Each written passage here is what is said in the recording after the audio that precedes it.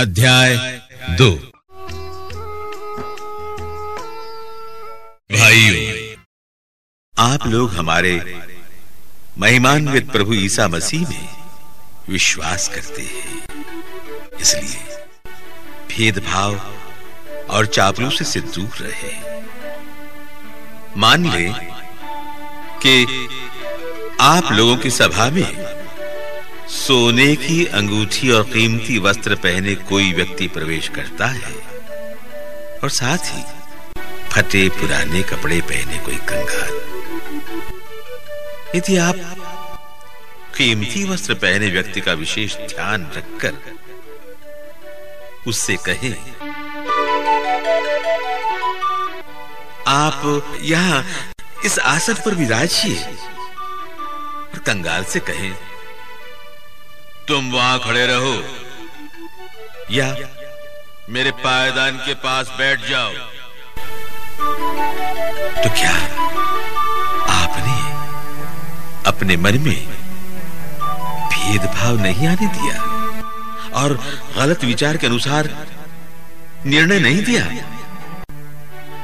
प्यारे भाइयों, सुन ले, क्या ईश्वर ने उन लोगों को नहीं चुना है जो संसार की दृष्टि में दरिद्र हैं, जिससे वे विश्वास के धनी हो जाएं और उस राज्य के उत्तराधिकारी बने जिसे उसने अपने भक्तों को प्रदान करने की प्रतिज्ञा की है?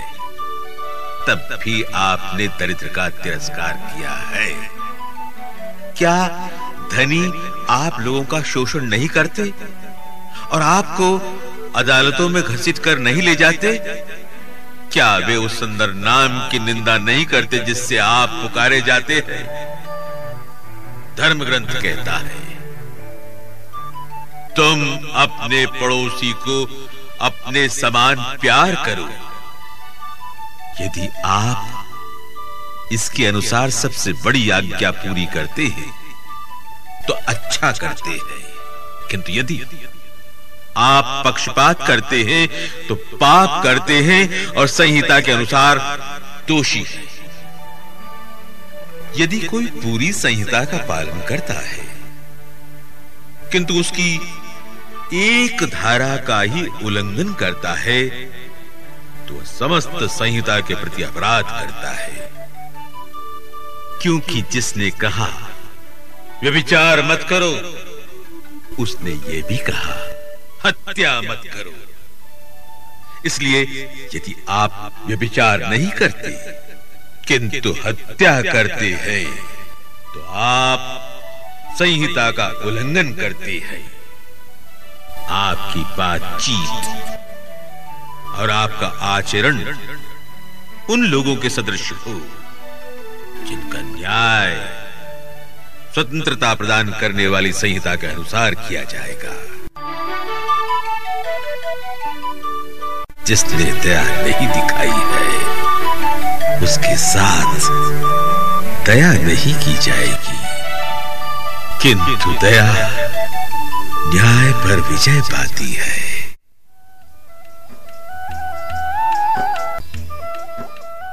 भाइयों, यदि कोई ये कहता है कि मैं विश्वास करता हूं किंतु उसके अनुसार आचरण नहीं करता, तो इससे क्या लाभ? क्या विश्वास ही उसका उद्धार कर सकता है? मान लीजिए कि किसी भाई या बहन के पास न पहनने के लिए कपड़े हो और न रोज रोज खाने की चीजें। यदि आप लोगों में कोई उनसे कहे खुशी से जाइए, गरम गरम कपड़े पहनिए और भरपेट खाइए, किंतु वह उन्हें शरीर के लिए जरूरी चीजें नहीं दे, तो इससे क्या लाभ? इसी तरह कर्मों के अभाव में विश्वास पूर्ण रूप से निर्जीव होता है। और ऐसे मनुष्य से कोई कह सकता है तुम विश्वास करते हो किंतु मैं उसके अनुसार आचरण करता हूं, मुझे अपना विश्वास दिखाओ जिस पर तुम नहीं चलते और मैं अपने आचरण द्वारा तुम्हें अपने विश्वास का प्रमाण दूंगा।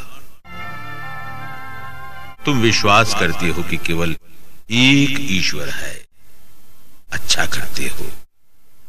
दुष्ट आत्मा भी ऐसा विश्वास करते हैं, किंतु कांपते रहते हैं। मूर्ख, क्या तुम इसका प्रमाण चाहते हो कि कर्मों के अभाव में विश्वास व्यर्थ है? क्या हमारे पिता इब्राहिम अपने कर्मों के कारण धार्मिक नहीं माने गए जब उन्होंने वेदी पर अपने पुत्र इसहाक को अर्पित किया?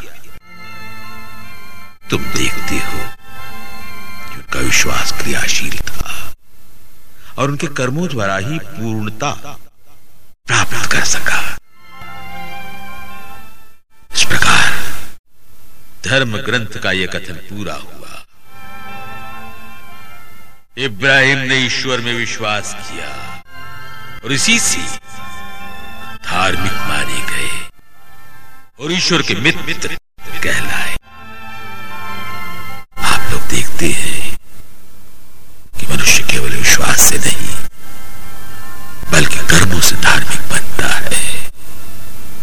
इसी प्रकार वेश्या राहाब अपने कर्मों से धार्मिक बनी, क्योंकि उसने अपने घर में दूतों का स्वागत किया और उन्हें दूसरे रास्ते से विदा किया। जिस तरह आत्मा के बिना शरीर निर्जीव है, उसी तरह कर्मों के अभाव में विश्वास निर्जीव है।